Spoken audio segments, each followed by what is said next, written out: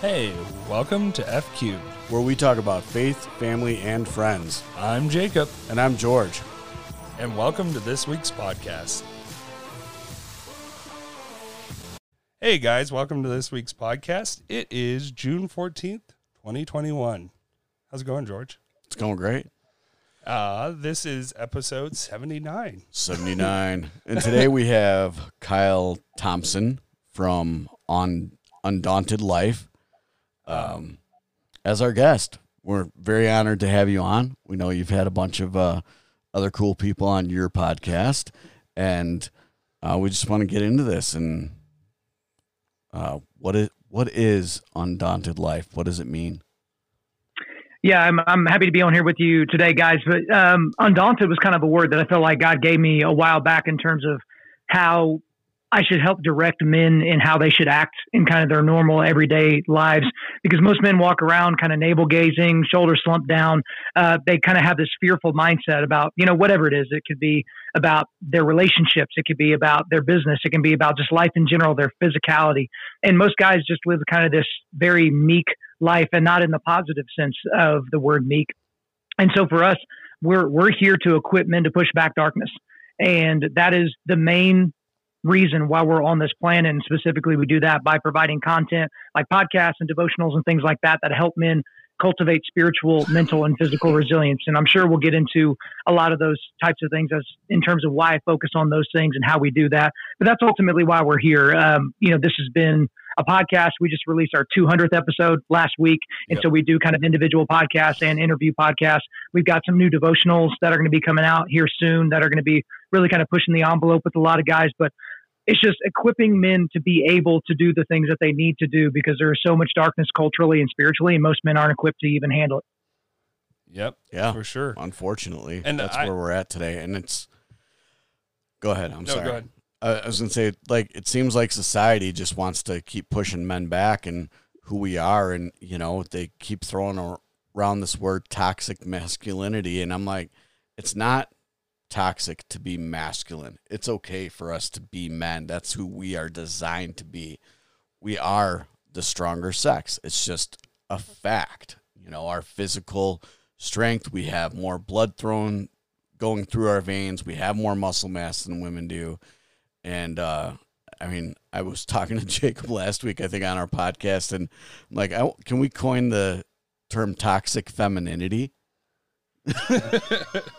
Yeah, there's been a lot of people that have kind of talked about toxic femininity, because especially when you get into first and second wave feminism, a lot of things that they were doing were toxic. And I certainly wasn't the person that coined this phraseology, but a lot of femininity, like feminism, is not about loving women. It's about hating men. And so that's certainly something that people don't really understand. But for us, when it comes to masculinity, there is masculinity that is toxic. It's just not the types of masculinity that they're talking about. Right. So when a man uses his strength, his God-given strength, his bone density, his musculature to hold a woman down and rape her, that's about as toxic as a thing can be. It's about as evil of a thing that can be. And so I'm okay talking about toxic masculinity. It's just they're never talking about what's actually toxic. Because you know what else was really toxic? When you had a bunch of 17, 18, and 19-year-old boys storming the beaches of Normandy in France, 75 years ago, and trying to push back darkness over there and win a war that wasn't really directly affecting them at their cornfield in Iowa or where they grew up in South Texas. That was a very toxic thing to do, but we're all the better for it. And we're not speaking German today because people did that type of thing. And so again, if you go back to an interview I did with John Eldridge here a couple of months back, he talked about when people are talking about these toxic things, when things are dangerous, that doesn't mean that we get rid of them. It means that we put them in the hands of people that know how to use them. Medicine is dangerous if you don't know how to use it. A gun is dangerous if you have ill will towards somebody or you don't know how to use it. That doesn't mean we get rid of these things that are dangerous. It just means that we put them in the hands of people that are capable of wielding them or using them in a positive way. Absolutely. Sure. I love that. And I think that's what Jacob and I want to do too, is like when, we talk about equipping men, I've always felt this way. Like, it's okay for us to raise our sons to be gentlemen and open doors for women and walk a friend, even as a, you know, to the door or whatever. Yeah. I've held doors open for women and then just get the dirtiest look. And I'm like, I'm just trying to help out another human. You know, I see your hands are full of stuff. I'm going to open the door for you. And in that case, I don't care if you're a man or a woman. I'm trying to help out a fellow human. Yeah. So why are you giving me dirty looks? I know you're capable of opening that door. You know? So how did you, because obviously you didn't just wake up and go, hey, I'm just going to do this podcast. So to reverse back a little bit. So what's your story, man? Like, did you grow up in a Christian home? I know you've talked a little bit about your father and your house. Like, how did that play out during your like childhood and high school years? Yeah, so I guess the short version of that story is, you know, I grew up in Oklahoma. And by the way, a bird just dive bombed. I know we don't make any edits. The bird literally just dive bombed this window right next to me and scared the crap out of me and tried to commit suicide. I don't know. Birds do that all the time. That means we got really clean windows. But, you know, back to kind of the story. You know, I grew up in Oklahoma. And so as we talked about off air, you know, if you grow up in Oklahoma, that essentially means that you're a Christian by dint of birth. It's like you were born in Oklahoma, you're born in the belt buckle of the Bible Belt, so you believe in God. But we didn't really go to church. As a sixth grader, my mom started taking my sister and I to a Church of Christ there locally. I think she grew up a little bit Church of Christ, but it was one of those things where I was hoping every Sunday that she would sleep in, that we didn't have to go. We didn't really connect with anybody. It was just one of those weird things. Church just wasn't really part of our way of doing things. And then my parents got divorced when I was 13, which doesn't make me unique. It makes me incredibly like just about everybody else that, you know, with their parents not being together. But that was kind of a formative time period, as you would imagine. At the age of 13, you're kind of learning how to be a man, and the man of the house is no longer there. And the woman of the house is not allowing you to kind of step into that manhood side of things. And so I'm sure that plays into how Undaunted got here to begin with.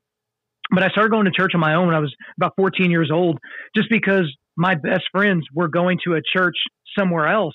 Yeah. And that's where all the cute girls went, right? So I'm like, all right, well, if that's where the cute girls are going to be, that's where I'm going to be. And so, but, you know, there was a hellfire and brimstone speech on a Sunday night, and a sermon rather, and I accepted Christ that evening, and I was a 10th grader, and I just started digging into the Bible and just reading the New Testament and just kind of trying to figure things out. But around that same time, guys, I was looking around at the men that were the good Christian men, right, in the church, you know, the ones that were going to be discipling me, or the ones that I was trying to emulate. And the thing that I noticed, and I couldn't put words to it at the time, these were not manly men. Yeah. So describe manly man in any way that you would want to. But as a 14, 15, 16, 17-year-old, these weren't like the manliest men. The manliest men I knew didn't go to church. They lived outside the church world. And so I kind of had a little bit of this dichotomy of, okay, church is where the Christians go, and manly men, they go elsewhere. Like they're doing other things. And so that's essentially the dichotomy in my brain that was there for a long time. But as I kind of grew older and in my early 20s, it was something that kept gnawing at me. Like, man, why can't men be manly and Christian? Why do these things seem to be like oil and water? And I go into a lot of reasons in my own podcast about that. But it's one of those things that I finally got to the point where I was thinking to myself that there were going to be men that are rough around the edges, you know, retired military, MMA fighters, jiu-jitsu fighters, you know, police, construction workers that were going to miss out on who Jesus was, because they walk into a church, they see all his doughy followers, and they're like, I don't really want to be like that. Yeah, for sure. Yeah. I mean, I was blessed to grow up in a church that, like, really, if it wasn't for the guys that were in my life at the time, that my dad was blue collar, loved the Lord. It wasn't always that way. He didn't always love the Lord, but I mean, I think he always had a somewhat of a faith, but not a real, you know, heart after the Lord. And, you know, as I was growing up as a little kid, but as I got older, he really got more into his faith. But blue collar, always working, friends of his and other friends that I'm still friends with today, they're all just solid dudes, you know, that you would say that's a man's man, you know, construction workers, electricians, you know, just warehouse workers, blue collar dudes that were on fire and loved the Lord. So I grew up in Wheaton and had both that, like you say on your podcast, like the Lamb of God and the Lion of Judah. I did get to see both sides of that, because I also saw, more meek, and some people might look at them outwardly as weak, but when you were in the prayer room with them, they were on fire, calling, casting out demons, whatever. Like, just like these guys were prayer warriors. And I loved that. I got to be blessed with that, but you obviously had something different there. But I love how you say we need both. We need that Lamb of God and Lion of Judah. It's not one or the other.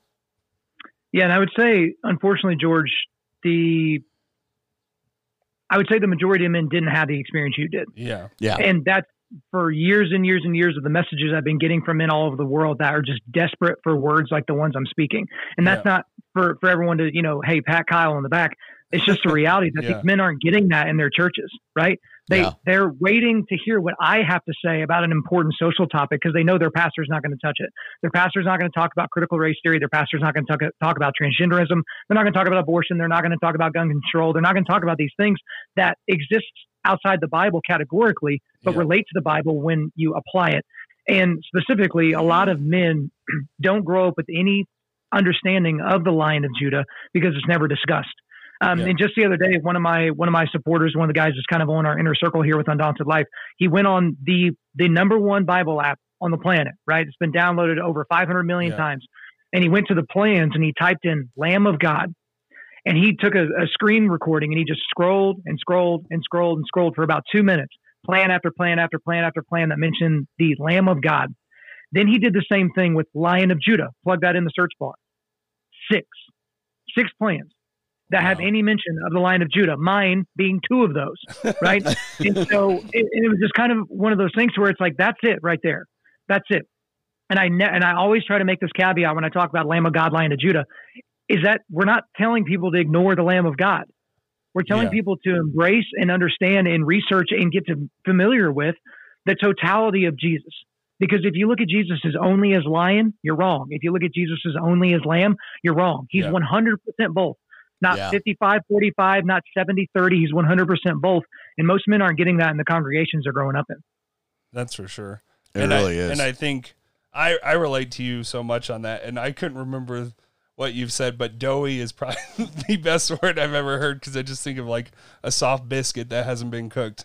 But like that definitely is something I relate to because it definitely was like these little button-up shirts, pleated pants, dress shoes kind of guy at church.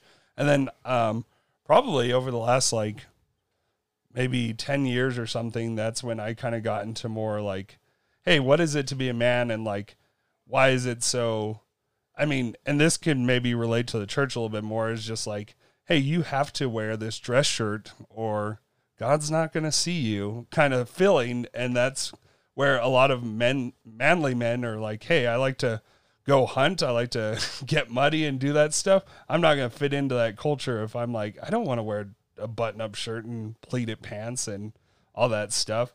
But I want to go to church, but I don't want to turn into one of you guys because I think you mentioned on Cooper's stuff something like that same guy that was in the pleated pants dress shirt is out on the street cussing while you're breaking concrete. And I agree because that's kind of what I saw even growing up in church. Yeah, like what's the difference? Yeah. Yeah, and that's another thing that I want to bring up because I tend to paint with a broad brush because if you, in a podcast or in an interview or any type of setting, if you try to cover every single possible scenario, you're always going to miss out. And I'm also wary of people clipping my audio and using it later to make me seem like an animal. But at the same time, like, I don't care what kind of pants you wear. I don't. Yeah. Like, I don't care if they've got a crease down the middle. I don't care if they even fit well. Like, I don't. Same thing, like a lot of guys give worship pastors crap for wearing tight jeans. I don't care how tight your jeans are. If that's your style, if that's what you're into, if your situation has enough room to roll around, go for it. Do whatever you want to do. But for me, it's, are you cultivating spiritual, mental, and physical resilience on a daily basis? Yeah. Is that what you're doing? And so I talk about jujitsu all the time. And I talk about that as one of the easiest ways to cultivate spiritual or really more mental and physical resilience because it's such a brutal and hard sport. Yeah. But I do also know guys that are spinal surgeons, that are guitarists, that are dentists. These are guys that if anything were to happen to their hands, right? Yeah. Like that would be, incredibly damaging to their lifestyles and their ability to make a living for their families. And so I'm not going to demand that person throw a gi on and get their hands all mangled up or arthritic. Yeah. And like I've ripped every single tendon in this thumb, had to have surgery. Like it was this whole big ordeal. So I don't care what you're into. You could be into opera and cooking and all that. Are you cultivating spiritual, mental, and physical resilience daily? Is that a focus of what you're doing? Because to me, that's what a man is. I don't care if you drive a full drive truck, even though I do. I don't care if you like drinking whiskey, even though I do. I don't care if you have a beard, even though I have one. Yeah. That's not what makes a man. That's what a caricature of a man looks like. Okay. Yeah. I care about what you do. That makes sense. Absolutely.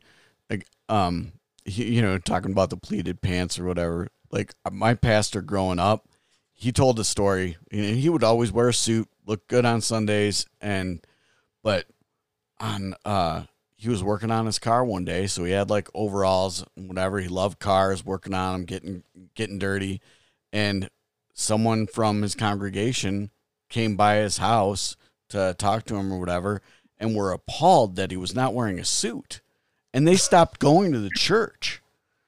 He was like, "Well, if the way I look is, you know, when I'm working on a car, is turning you off from church, then are you really following Christ? Or are you following the way I look, you know?" But well, it's kind of the same thing. I don't know if y'all are familiar with Preachers and Sneakers. That's an Instagram account that calls out pastors for wearing like $1,000 Jordans or, you know, $3,000 Gucci pants or something like that. The funny thing about that, and, you know, I'll end up talking with that guy, and, you know, we'll kind of talk more about it. I get his point. I get what he's trying to do. At least I think I do. But I don't see him including any pictures of pastors at congregations that are wearing $1,000 tailored suits, right? Or because it's easy to identify a pair of Jordan 1s. It's really easy to identify that. But when you're wearing a $700 pair of Italian leather boots or dress shoes or something like that, it's not as easy, right? So you're getting on, you know, Carl Lentz, who deserves everything that he gets, but you're getting on him for wearing expensive pants. But you're not going to get on this pastor that's in your community that's wearing a $2,000 suit, and he's taking from, you know, the donations to the church and the tithes in order to take care of himself in that way. So again, there's a lot of battles to fight. Yeah, that's just not one that I really get super wrapped around the axle on. Yeah, for sure. And I think what I always go to, because I've seen that guy, is I always wonder if somebody gave some people those things, like, because I've been given and blessed with things, and I'm like, if somebody gave me $500 shoes, I'm going to take care of them, and I might wear them. Yeah. Well, here, Jacob, like, dude, it's funny that you bring that up, because I was gifted a pair of, I've wanted Jordans my whole life. I grew up in a town where most of the kids wore Jordans. My family could never afford them. No, we're not buying you $200 shoes. You're out of your mind, like that kind of thing. Yep. So even as an adult, as like a 34-year-old adult, I wanted a pair of Jordans, not to collect all of them, not to whatever. And my favorite Jordans were always the Jordan 3s for whatever reason. I was gifted a pair of Jordan 3s that cost an insane amount of money. They were a particular kind. They're like the dunk contest ones, you know, where Jordan took off from the free throw line, and they've got the red line on the bottom where he took off. They're great. They're amazing. I've worn them like 3 times, right? But every time I think about wearing them in public or wearing them, you know, potentially to do a speaking gig, I'm like, am I going to be the guy that's going to have no context? And it's like, look, if someone gives you a gift, why would you hide it in a box somewhere? And so again, that's not really the point of what we're talking about today. I probably took us off on a tangent talking about Jordans, but it's one of those things that a lot of guys will look at something like what you were saying, George, and it's like, my pastor wasn't wearing a suit. What a piece of crap. It's like, I get having your Sunday best. I get making sure that you don't look like a ragamuffin in church. But again, there have been people that have been walked in that are beaten and broken down, and they need the Savior. They need Christ. And they've been turned away because they didn't have a nice enough suit to walk in the door. And that's just not something that I stand for. Yeah. And that's not, to me, that's not showing the love of Christ at all. You know, if you can't welcome someone in as they are, how are you going to minister to them? Sure. Yeah.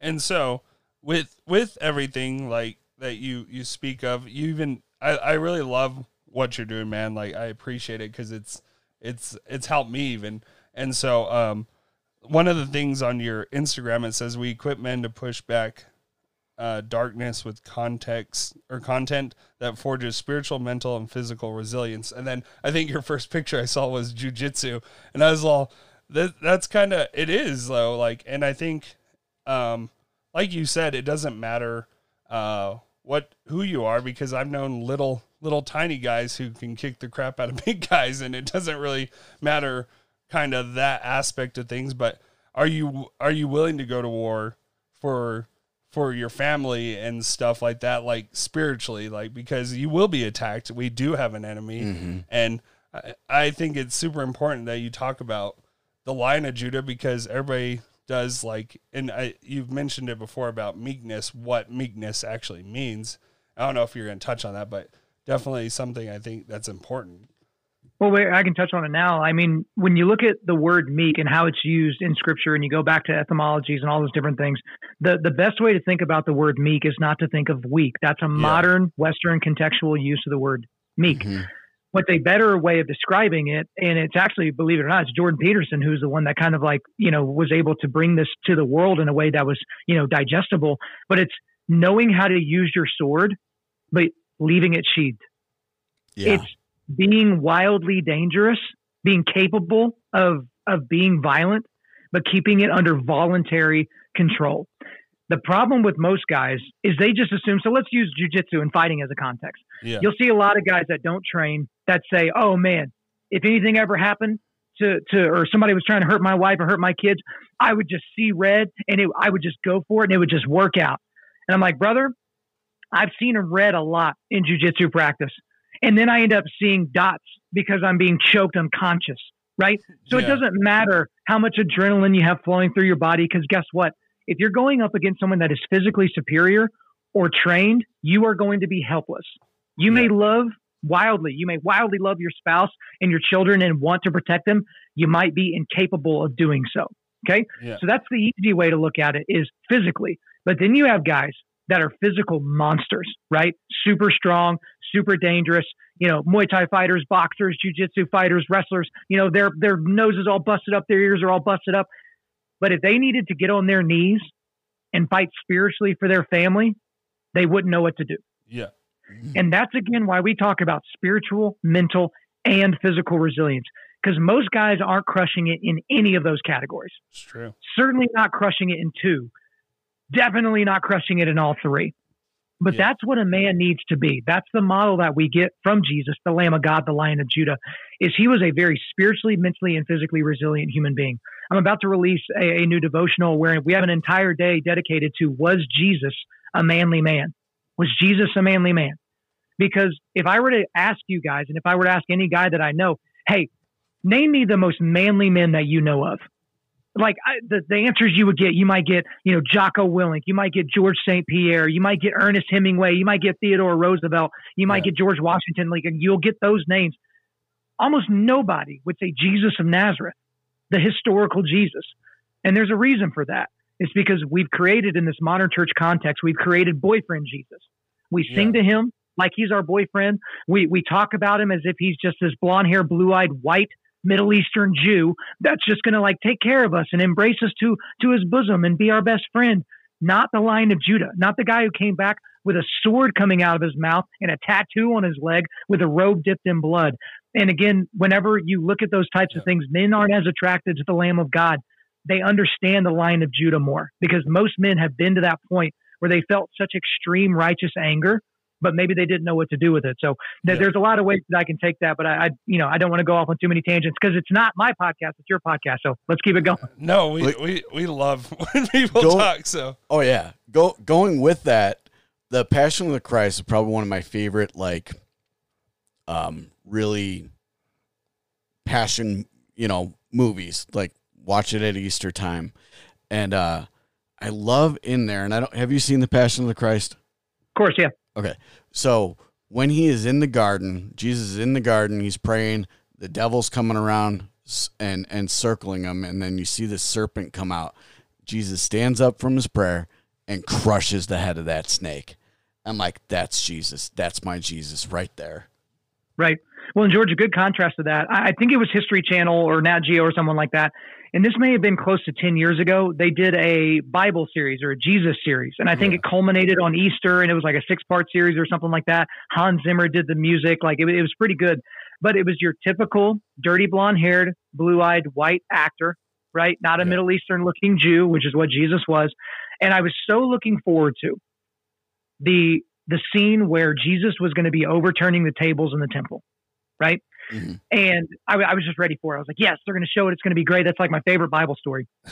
And if you can go back and find the scene, this Jesus actor comes into the temple, sees what's happening, and then he's like almost about to cry, like that kind of, oh no, what's happening? And then he just kind of casually starts walking around and almost like, oh, I'm going to have to turn over these tables. Oh, I'm in such emotional distress. And I was like, what?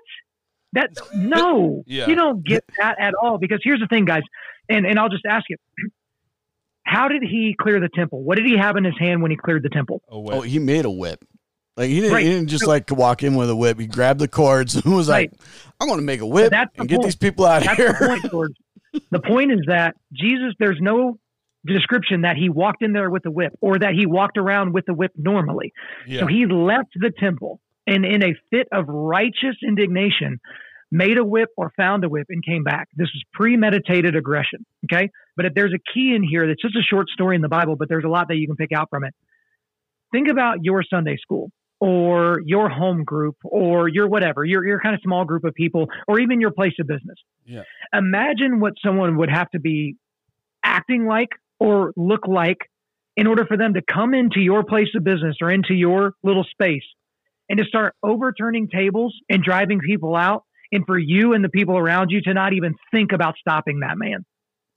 Because I've thought about that because, dude, if somebody busted into my Sunday school class, there's a bunch of dangerous dudes in there. It's the worst day of that guy's life.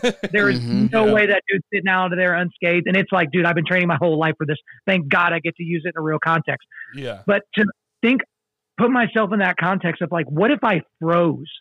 What would that person have to look like, be like, or act like for me to just completely freeze? No one tried to stop Jesus when he was doing this. There's no recording of that in Scripture. It was premeditated, righteous, and elongated aggression. That's the Lion of Judah. But again, we don't understand that as much, right? We can't familiarize ourselves with that type of a Savior because, again, he's hard to understand. That's the reason why I think most pastors just default to the Lamb of God, because their congregation is majority women anyway. So the Lamb of God's just nice and easy. Let's just talk about the Lamb. Who cares? Yeah, for sure. When you're talking about Jesus turning over the tables, which absolutely he did, he didn't walk into somebody's business and do that, where I think people get like a wrong view of that. What he did was this was the church. It was the temple that he went into, and they were selling sacrifices at the front door, taking them out the back and reselling them to the people. And Jesus was like, no, this is not what you're doing to my people. And it was the religion, it was the church basically that he came against and was like, no, this is wrong. You're turning my father's house into a den of thieves. And definitely had that righteous indignation, righteous anger, and turned that over. And really the way we are doing church nowadays and just trying to cater to everyone, and when I say we, I don't mean us three here. I mean, it's just the church in general. Like, where you should be waiting for Jesus to come in and kick over those tables, because we're not supposed to be pandering to the crowd. Or I think that even kind of fits with culture, like letting culture rule the church over what the Bible says about the church should be. And that's something we've been talking about. And kind of to circle back to something you said that I thought of is we had an Army Ranger sniper on this podcast who has done like 7 tours. And he even got blown up. His fingers flew into his hand. His thumb was hanging off his finger, and he got it all sewed back on and then went for 2 more tours. And we're like, what the heck, man? He's kind of like you said, there's always somebody you're like, oh, that'd be the man's man kind of thing. But we don't see Jesus as that way. But if you really like even think of it, you're like, he had to be a man's man, because to be honest, I think most of us would die just getting whipped like from back then.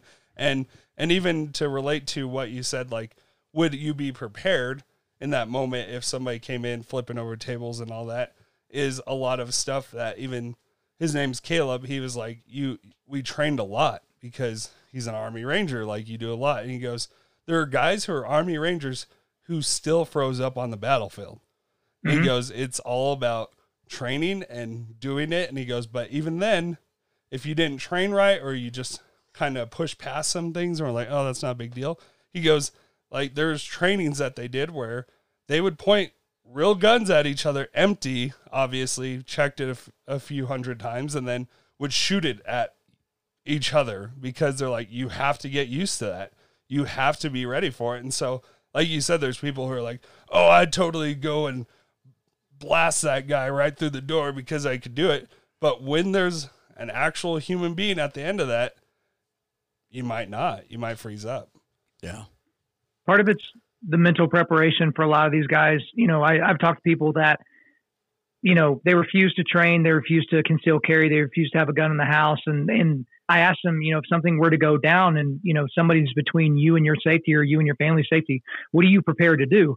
And the answer is they're prepared to do absolutely nothing. They're prepared to be taken advantage of. They're prepared to be raped. They're prepared to be stolen from. They're prepared to be murdered. That's all that they're prepared to do. They're prepared to be a sheep.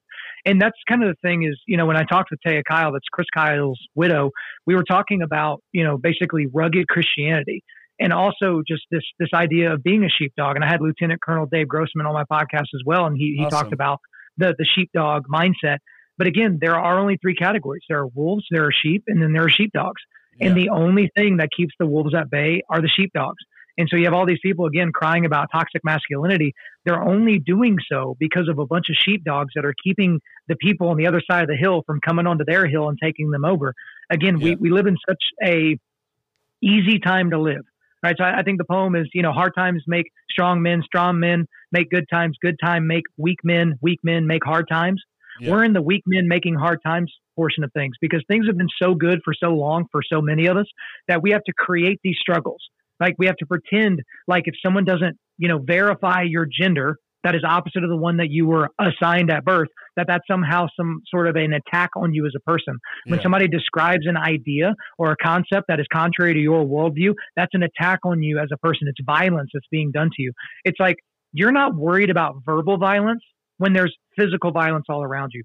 Go read about what went on in the Soviet gulags. Go read about what happened in what was going on in Auschwitz and all these other concentration camps. Go read what the Soviets did to the Romanians.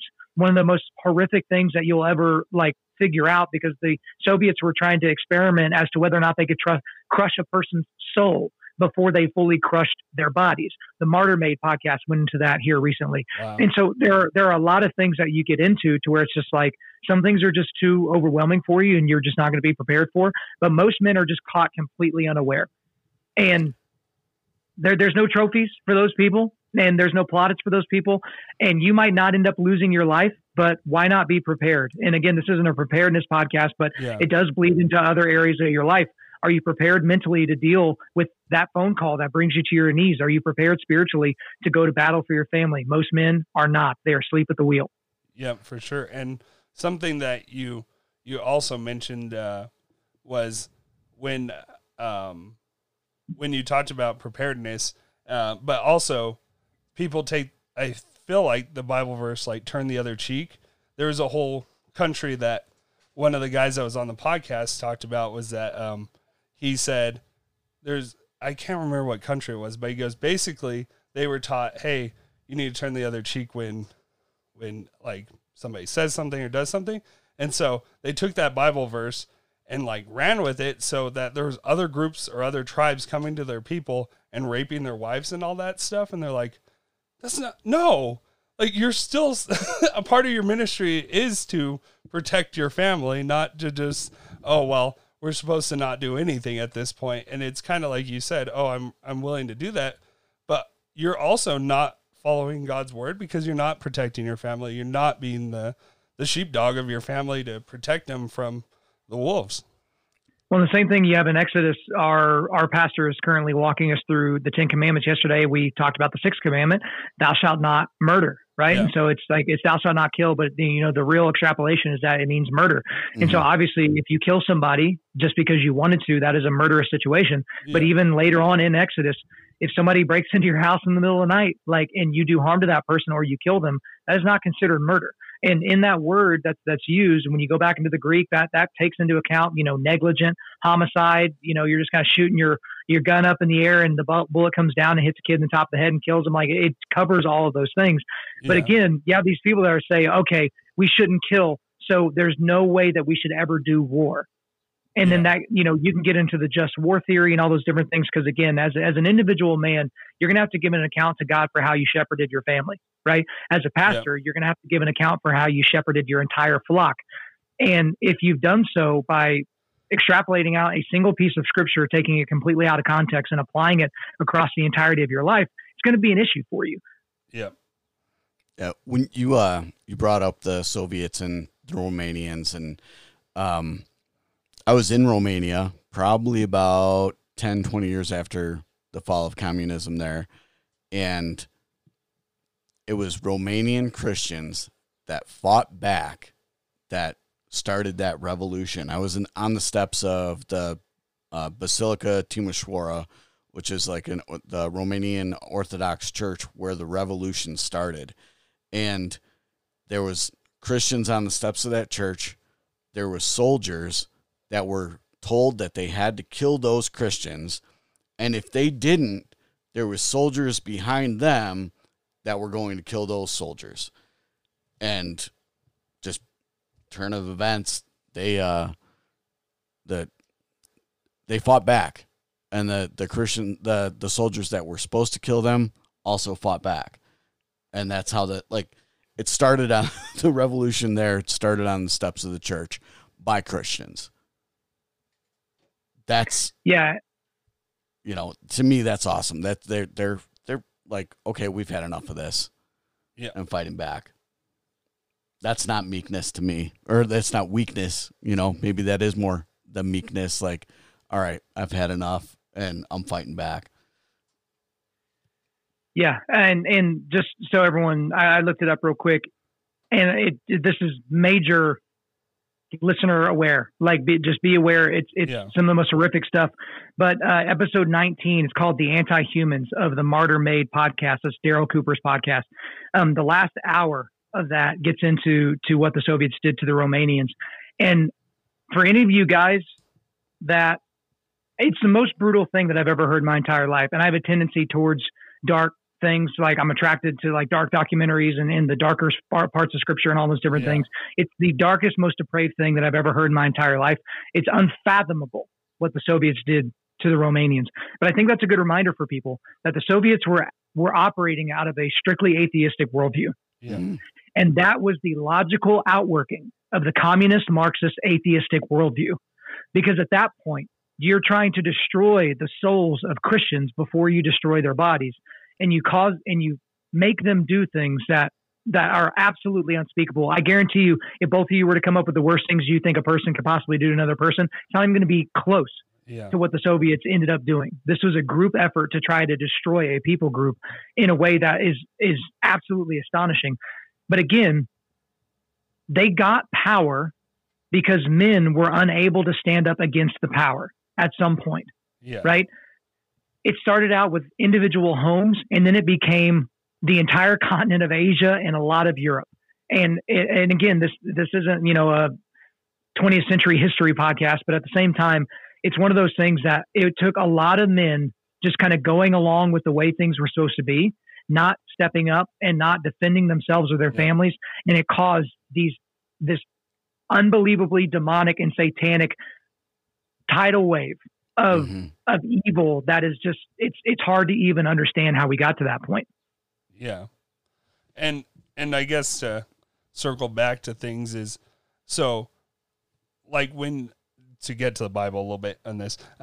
So when you talk about the Lion of Judah, where can people look up more about what that is? Because I feel like even for me, like I've been reading stuff and been in the Bible a long time, but like not everybody knows, like, hey, where can I find this? How does that fit into what I need to look for? Obviously, we can find the Lamb of God pretty easy. It's the Lion of Judah that is a lot harder. I feel like you said, there's only six devotionals on it, or 6 topics on it on the Bible app. And so I'm like, well, then obviously it's probably pretty hard for any man that's listening to this is, where can I find that? How can I get more?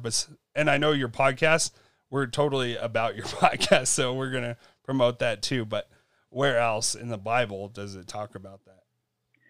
Yeah, there are a lot of places. So if you look at Revelation 5, I believe that's where you get kind of the lion from the tribe of Judah, right? Yeah. The root of David. But basically anywhere where you get the lineage of Jesus, like going back to King David, you're going to see stuff in the Old Testament. You're going to see stuff even in Genesis 49, Judah is a lion's whelp.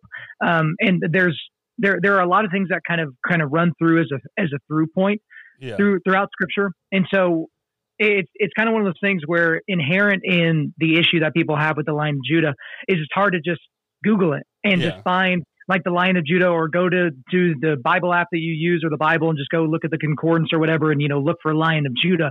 It's more of a description of who Jesus is throughout. So another way of looking at it is a great book by John Eldredge called Beautiful Outlaw. It basically puts personality on Jesus. As you're reading through Scripture, it's kind of easy to just deadpan, read through the Gospels, and just assume that Jesus was just stern every time he said things. But I'm sure Jesus joked. I'm sure Jesus was maybe even a little bit sarcastic, or maybe even needled his followers a little bit, or was a happy guy, a happy-go-lucky guy. He got angry at times, righteously. And so if you were to search, happy Jesus, you're not going to there's not going to be a bunch of things where it just shows like happy Jesus. Yeah. So somewhat of that, you do have to kind of read between the lines a little bit as to kind of what you're seeing. But again, they do talk, if you search for Lamb of God, that's going to be in there more so. But again, it's the story that we talk about with Jesus overturning the tables in the temple. That's the Lion of Judah, right? Yeah. Whenever he's coming back, and as he's described in Revelation, that's the Lion of Judah. And so that's probably the easiest way to answer that without, getting into the exact specifics. Yeah. No. And I that book, what book was it again by John Eldredge? Beautiful Outlaw. So Beautiful Outlaw. I was listening to, I was like, I know I was listening to that because you mentioned it, and I was like, oh, okay. So he tells that story about Jesus and the fish when they're fishing, and he goes, well, they went back to what they knew after Jesus had been crucified and rose again and was back. And he goes, they're fishing again. And he goes, hey man, why don't you throw it over the other side? And they do, and they fill up their whole nets with fish. And he goes, it's kind of like him being like, that's where we started, was you guys are fishing. And I said, cast your nets over, and they almost sunk their boats the first time. And then again, he goes, but it's kind of like an inside joke with them, like, there you go again. And he, the way John Eldredge kind of described it, I was all, oh, that makes way more sense. And people don't think that Jesus cut up at all. He didn't joke. And you're like, how did he not? I guarantee Jesus farted at one time and everybody laughed about it or something. Right. I mean, come on. You just said Jesus farted. But I don't know if either of you have gotten the Chosen One app. The I don't know, the Bible series on Jesus. Yeah. But I've been watching the first few episodes in season 1, and I think they do a really good job of making Jesus, for one, look Middle Eastern, and a lot of the characters are definitely more Middle Eastern looking, the disciples and everything. And, but it shows him joking with the disciples, and I don't know. I really like the way they portray Jesus, because it's much different than any way I've ever seen it before. Yeah, I haven't been able to watch that yet. My wife and I, we tend to kind of go to comedies. My wife isn't big on dramatic things or something like that, but I've heard of that show. I think they just released a second season not that long ago, and so that is something that I definitely want to get into. And the people that have seen it say it's just absolutely fantastic. It gives people, it gives a backstory to the disciples and Peter, and it it's a backstory that actually kind of makes sense. Peter was an angry dude, and it's it shows him fighting with his wife's brothers at the very beginning, just duking it out. And I think they really do a good job of it. But on that, I I was thinking about David, because when we're talking about man's, like a lot of us look at scripture and like David killed Goliath, and David wasn't a huge man, but he was a warrior, you know, man after God's own heart. And he screwed up a lot, you know. Yep. And when he probably, you know, we might look at it as he screwed up the most is when he slept with Bathsheba and then, you know, killed her husband or had her husband killed pretty much. But something very telling to me is he sent the soldiers out to war, and kings would normally go with the soldiers. They would be with their men on the battlefield. David stayed home. He didn't go to war. It was like being that doughy, you know, you never would really think of David as that doughy guy, you know, but he was. When he slept with Bathsheba and like ordered her to be brought to his house, he should have been at war, but he wasn't. He was at home watching porn. Like, how many men in the church are doing that? We're not out doing battle. We're getting doughy, you know. And I know Jacob felt it this winter. I felt it this winter. Like, just that, I was just feeling a rage. Like, I got to get out. I got to go to war. Well, when did men, like when we're really in warring times like that, when did we go to war? In the springtime, you know? Yeah. And I always feel like God's telling me springtime's coming. Be prepared. And like, because we got a real battle going on with the enemy. And I'm a worshiper. I love the Lord, and I love those hard, like, worship songs. Really get me going, you know. Just they're out there. You got to look for it, but that's not even, you know, we've had a couple people on our podcast that are just like metalheads that love Jesus. Well, what do you think about that? Like, just that David just sat back and let his soldiers go to war and screwed up. I mean, ultimately, this is a great example, because when you look at David, a murderer, Moses, a murderer, Paul, a murderer, all these people were murderers, and they're three of probably the most preeminent men of the scripture, of all of scripture, right? And so I think that lets all of us kind of know where we stand in terms of kind of the things that we've done in terms of our ability to be used for Jesus. But I think ultimately a lot of men, spring is perpetually coming for them, right? But it's always winter time. Yeah. Mm-hmm. And the way I mean that is because these men are always looking at what's coming at some point in the non-defined future, and then they assume they can get ready for it later, right? So it's kind of like the person that they're training to go run a marathon at some point. They're not training to go run a marathon next month, right? With, you know, maybe that's, you know, 3 months from now. You know, they've got the date set. They've already, you know, had their entry fee. They paid for everything. They're good to go. So you have these men that are just training, and it's amazing to watch that these men don't end up actually running that marathon. They don't end up actually registering for it, because they're just kind of skating through. They're just kind of like amoebaing their way through the world, and there's nothing definitive about what they're doing in terms of their preparation. The same can be said for most men, right? So COVID hits, guys, churches are shut down. They're working from home, all these different things, and they gain a bunch of weight. They don't do anything with all that extra time. I said from the very beginning of the lockdowns, I said, guys, if you come out of quarantine fatter and dumber, like, you messed up. Like, this is that time in your life where you were looking for, man, as opposed to spending 45 minutes commuting to and from work, you know, that's an hour and a half of my day. And, you know, I got to do these things and I could do whatever. Like, you had that extra time to do whatever it is that you wanted to do, to write that book, to train for that triathlon, to start doing jujitsu, to spend more time with your family, to really dig into your relationship with your kids. And most guys took it as an opportunity to set up more fantasy football leagues, or to watch more porn, or to you know, get a deeper understanding of their favorite Netflix show, or rewatch The Office. And again, there's nothing inherently sinful or bad about any of those things that I just mentioned, except for the watching porn and things like that. But most men are just in a perpetual state of, I'm going to get ready eventually. There's nothing that's telling them to go now. That's one thing that I like to do and try to do with our podcast is I was like, no, now. Yeah. You do it now. So you want your pastor to start talking about abortion from the pulpit? You email him now. You set up a meeting with the secretary now. You say, Pastor, I've got your back. I know you're scared to talk about abortion because you know there's a bunch of ladies in the crowd that have had abortions or men that have sat by and watched as their women killed their children. I know you're scared to talk about it because you think you're going to offend people. I got your back. We need to stand up for life. Again, it's telling them, do it right now. Don't wait. You know, I'm going to be teaching people how to build a foxhole for the men that like themselves or the men around them. You have to do it immediately because if you don't, it just won't get done. These things don't just happen. They don't get done for you. You have to do them.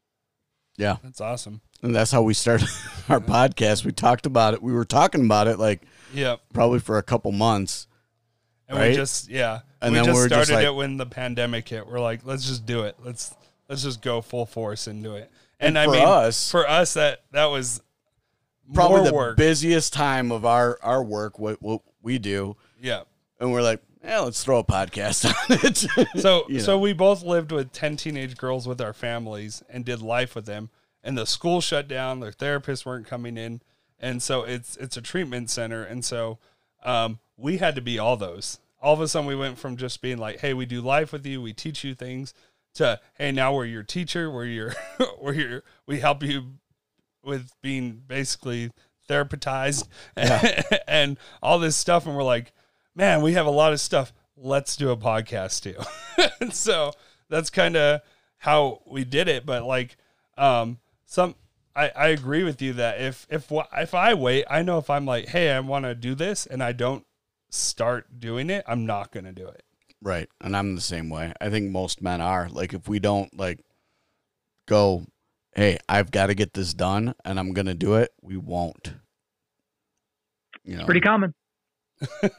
I know we're getting close to the end here, but I just got to ask you this. What do you think of Proverbs 31? It's a loaded question. What do you think? Okay, what do you think of Proverbs 31 in the context of men? To be honest, I'd have to go back and reread Proverbs 31. I don't have it memorized off the top of my head. So do me a favor and be a little bit more specific. Okay, so I've talked about this before, and I know Jacob's heard this before, but Proverbs 31, people go, well, that's for women. But when I look at it, Proverbs 31 starts out like this. It says, these are the sayings of King Lemuel, an oracle that his mother taught him. So his mom's teaching him this. O my son, O son of my womb, O son of my promises, do not spend your strength on women, on those who ruin kings. And it is not for kings, O Lemuel, to guzzle wine. Rulers should not crave liquor, for if they drink, they may forget their duties and be unable to give justice to those who are oppressed. Liquor is for the dying and wine for those in deep depression. Let them drink to forget their poverty and remember their troubles no more. Speak up for those who cannot speak for themselves. Ensure justice for those who are perishing. Yes, speak up for the poor and helpless and see that they get justice. That's how Proverbs 31 starts out. That's to men. That's to, like, we want to call ourselves the kings of our castles. Well, what are you doing? Are you speaking up for the oppressed? Are you speaking up for the unborn? Are you speaking up for the poor? Are you sitting around getting drunk and not doing what men are supposed to be doing? You know, but people just go with this part. Who can find a virtuous and capable wife? She is worth more than precious rubies. Her husband can trust her, and she will greatly enrich his life. She will not hinder him, but help him all her life. So, like, yes, that's true. That's what our wives are to do. But then it talks about all this stuff that she's going to do. She's going to spin flax. Her family is well taken care of. Her husband is well taken, is talked about well in the streets because of his wife. But it starts out like saying, man, this is what we're supposed to do. And I think people skip over that part and say, well, that's an admonition for women to do all these things for their man. Well, I think even more specifically on that first part, because you can look at it as an extrapolation for how we should utilize liquor, because or, just strong drink of any kind, because I know that I did an entire episode on this, so I don't remember which one it was, but I talked about Christians and alcohol. And, there's no obvious delineation in scripture from my reading that Christians should not be partaking in alcohol in any way, shape, or form. Yeah.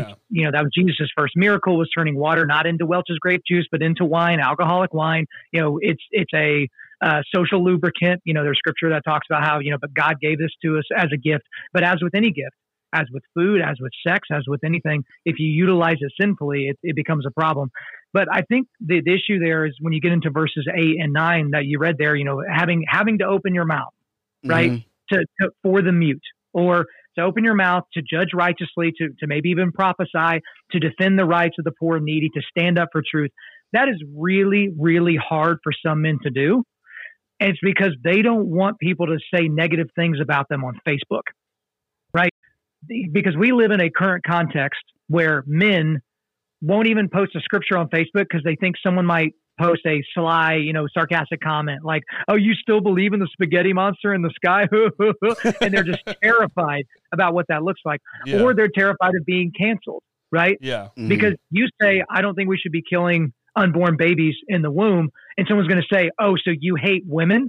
And again, this goes back to equipping men to be able to push back darkness. Like, if you're able to equip men to push back darkness, the thing that you need to do is you need to be prepared to give an argument as to why you don't think that that's something that should happen. Yeah. Right? I have an entire podcast called Answering 17 Pro-Abortion Arguments, because most men don't have the foggiest idea how to respond in those situations. So what they will do is they will say nothing, and they will do nothing. They won't stand up for what is righteous in those moments because they're afraid. They're afraid that they won't be able to perform well. They're afraid that, it's going to get out of hand. They're afraid that people at work might look at them funny. There's a lot of reasons. So I think that is good that you kind of bring that up, George, is that is an admonition. That is a declaration for men that, yes, you should be ready to speak up in these situations. Again, there are times when there is a need to be tactful, right? There are situations that require a scalpel. So if you go in with a hatchet, you're not really doing the right thing. But for the most part, men just aren't really prepared to do that either. Yep. Yeah. And for, I wasn't really like wanting to talk about the liquor part, but like it says, don't guzzle wine. Like, to me, like, you're guzzling wine, you're setting out to get hammered. You're not just having a drink with your friends. I enjoy whiskey every once in a while, or enjoy having a beer every once in a while. But I'm not sitting there getting hammered and not able to do my duties as a man, and I think that's really what this scripture is talking about. Is these are the things that men are supposed to do. We're supposed to stick up for those who can't stick up for themselves. And I think your Undaunted Life podcast really speaks to that. Wow, that was a weird crack in my voice. Sorry. Can we take that out? No. But that's why I love that you do this podcast. I love Undaunted Life. I love that that you have that cool line behind you, because we're missing that. Yeah. Just missing the mark there with men. And Wild at Heart, I love that book by John Eldredge. I keep going back to it. And that was 20 years ago that he wrote that? Yeah, I think he just re-released the book with some updates and things like that. I think it was released in 2000 or 2001. So yeah, it's been around for a long time. And again, that is, I say it all the time, that's the seminal men's ministry book. But at some point, Wild at Heart, the mantle is going to have to be picked up by somebody. And, there are things that Wild at Heart does as an organization, that Ransomed Heart does as an organization, that I think should be done different. And the way I mean that is, John Eldredge is a mentor of mine, but one thing that they don't do is they don't get into the cultural space, really. They don't get in the political space, really. It's not really a place that they go. And that's a decision that they've made that I respect. But that's exactly where we're going to go. Yeah. Because if the church is going to be downstream from culture, then we need to fight the culture wars, baby. And so, again, it's about equipping men to push back darkness. When the church was upstream of culture, then you could kind of sit back on your laurels a little bit, but we don't live in that world anymore. Yeah. And I love that you said that you don't, Wild at Heart doesn't do that, but you do. Like, you saw something for men that was missing from there, and you're like, all right, this needs to be done. I'm going to do it. Like us doing this podcast, this needs to be done. We're going to do it, When it needs to be said again, everyone has their own battle to fight. So I get asked all the time about, boys to manhood types of curriculum. And that's something that Undaunted Life will eventually do, rites of passage type of stuff. Mm-hmm. Well, that's an area that I know other organizations that are tackling that. And that's the only thing that they do. And so there's a certain beauty to people that specialize and do things in a particular way. And then there's a certain beauty in people that kind of do a lot of different things well. And so just because an organization has decided not to focus on a particular subject matter or a particular way of going about it, I don't necessarily think that's something you should bring up as a negative. I certainly haven't, but Wild at Heart operates the way that they operate in the spheres that they operate, and they do an amazing job. Mm-hmm. I've just chosen some other fronts that we're going to do battle on. Yeah, I love that, because that's what I mean. Like, hey, this is a need that I see that needs to be fulfilled, and you're doing that. And I just want to encourage you, keep doing what you're doing, man. Like, it really does touch a lot of people. I've shared your podcast with a lot of guys who are like, man, this is what I needed. This is what I needed to hear. Mm-hmm. And that just keep letting God use you, man, and keep following what God's telling you, because I appreciate the crap out of you, because I'm like, wow, this is what I needed. And then when I heard you on John Cooper's podcast, I was like, man, this is what I needed. And then that's how I went down the rabbit trail of your podcast to asking you to just be on ours, which thank you again for being on our podcast. Yeah, absolutely. Well, for both of you guys, Jacob and George, like, I appreciate the invitation. That's one thing that I always try to remember, like, in all humility. Some of the people that I was reaching out to initially that said, yes, I'll come on your show, and they didn't ask me, hey, what are your numbers? Hey, how many followers do you have? Hey, how many this? Just, yep, I will donate you an hour of my time, just because. Like, I always try to keep that in mind.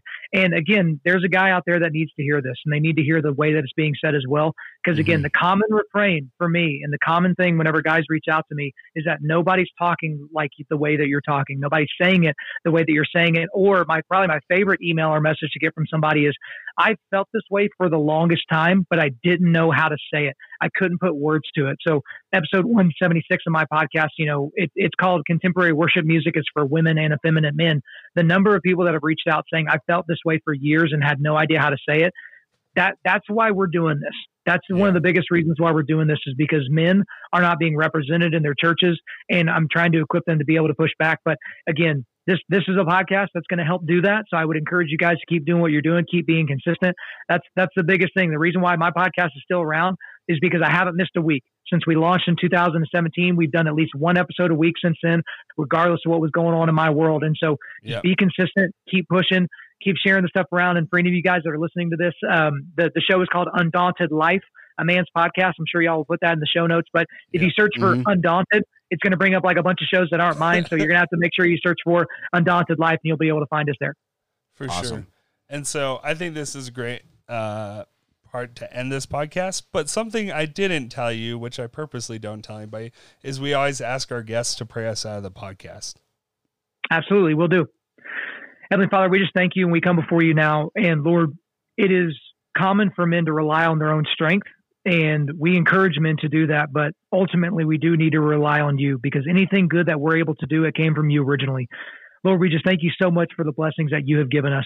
You've given us so many blessings that we can see, but you've also given us a ton of blessings that we cannot see. And I would hope that you would be able to reveal those things to us, those blessings that you have given us that maybe weren't the loud blessings, maybe weren't the big blessings, but the things that have kept us going and kept us focusing on you. Lord, we just pray and thank you for Jacob and George. We thank you for everything that they've been able to do with this podcast. We thank you for being able to bless what we're doing with Undaunted Life, and to continue to push men to be able to push back darkness. In your name we pray. Amen. Amen.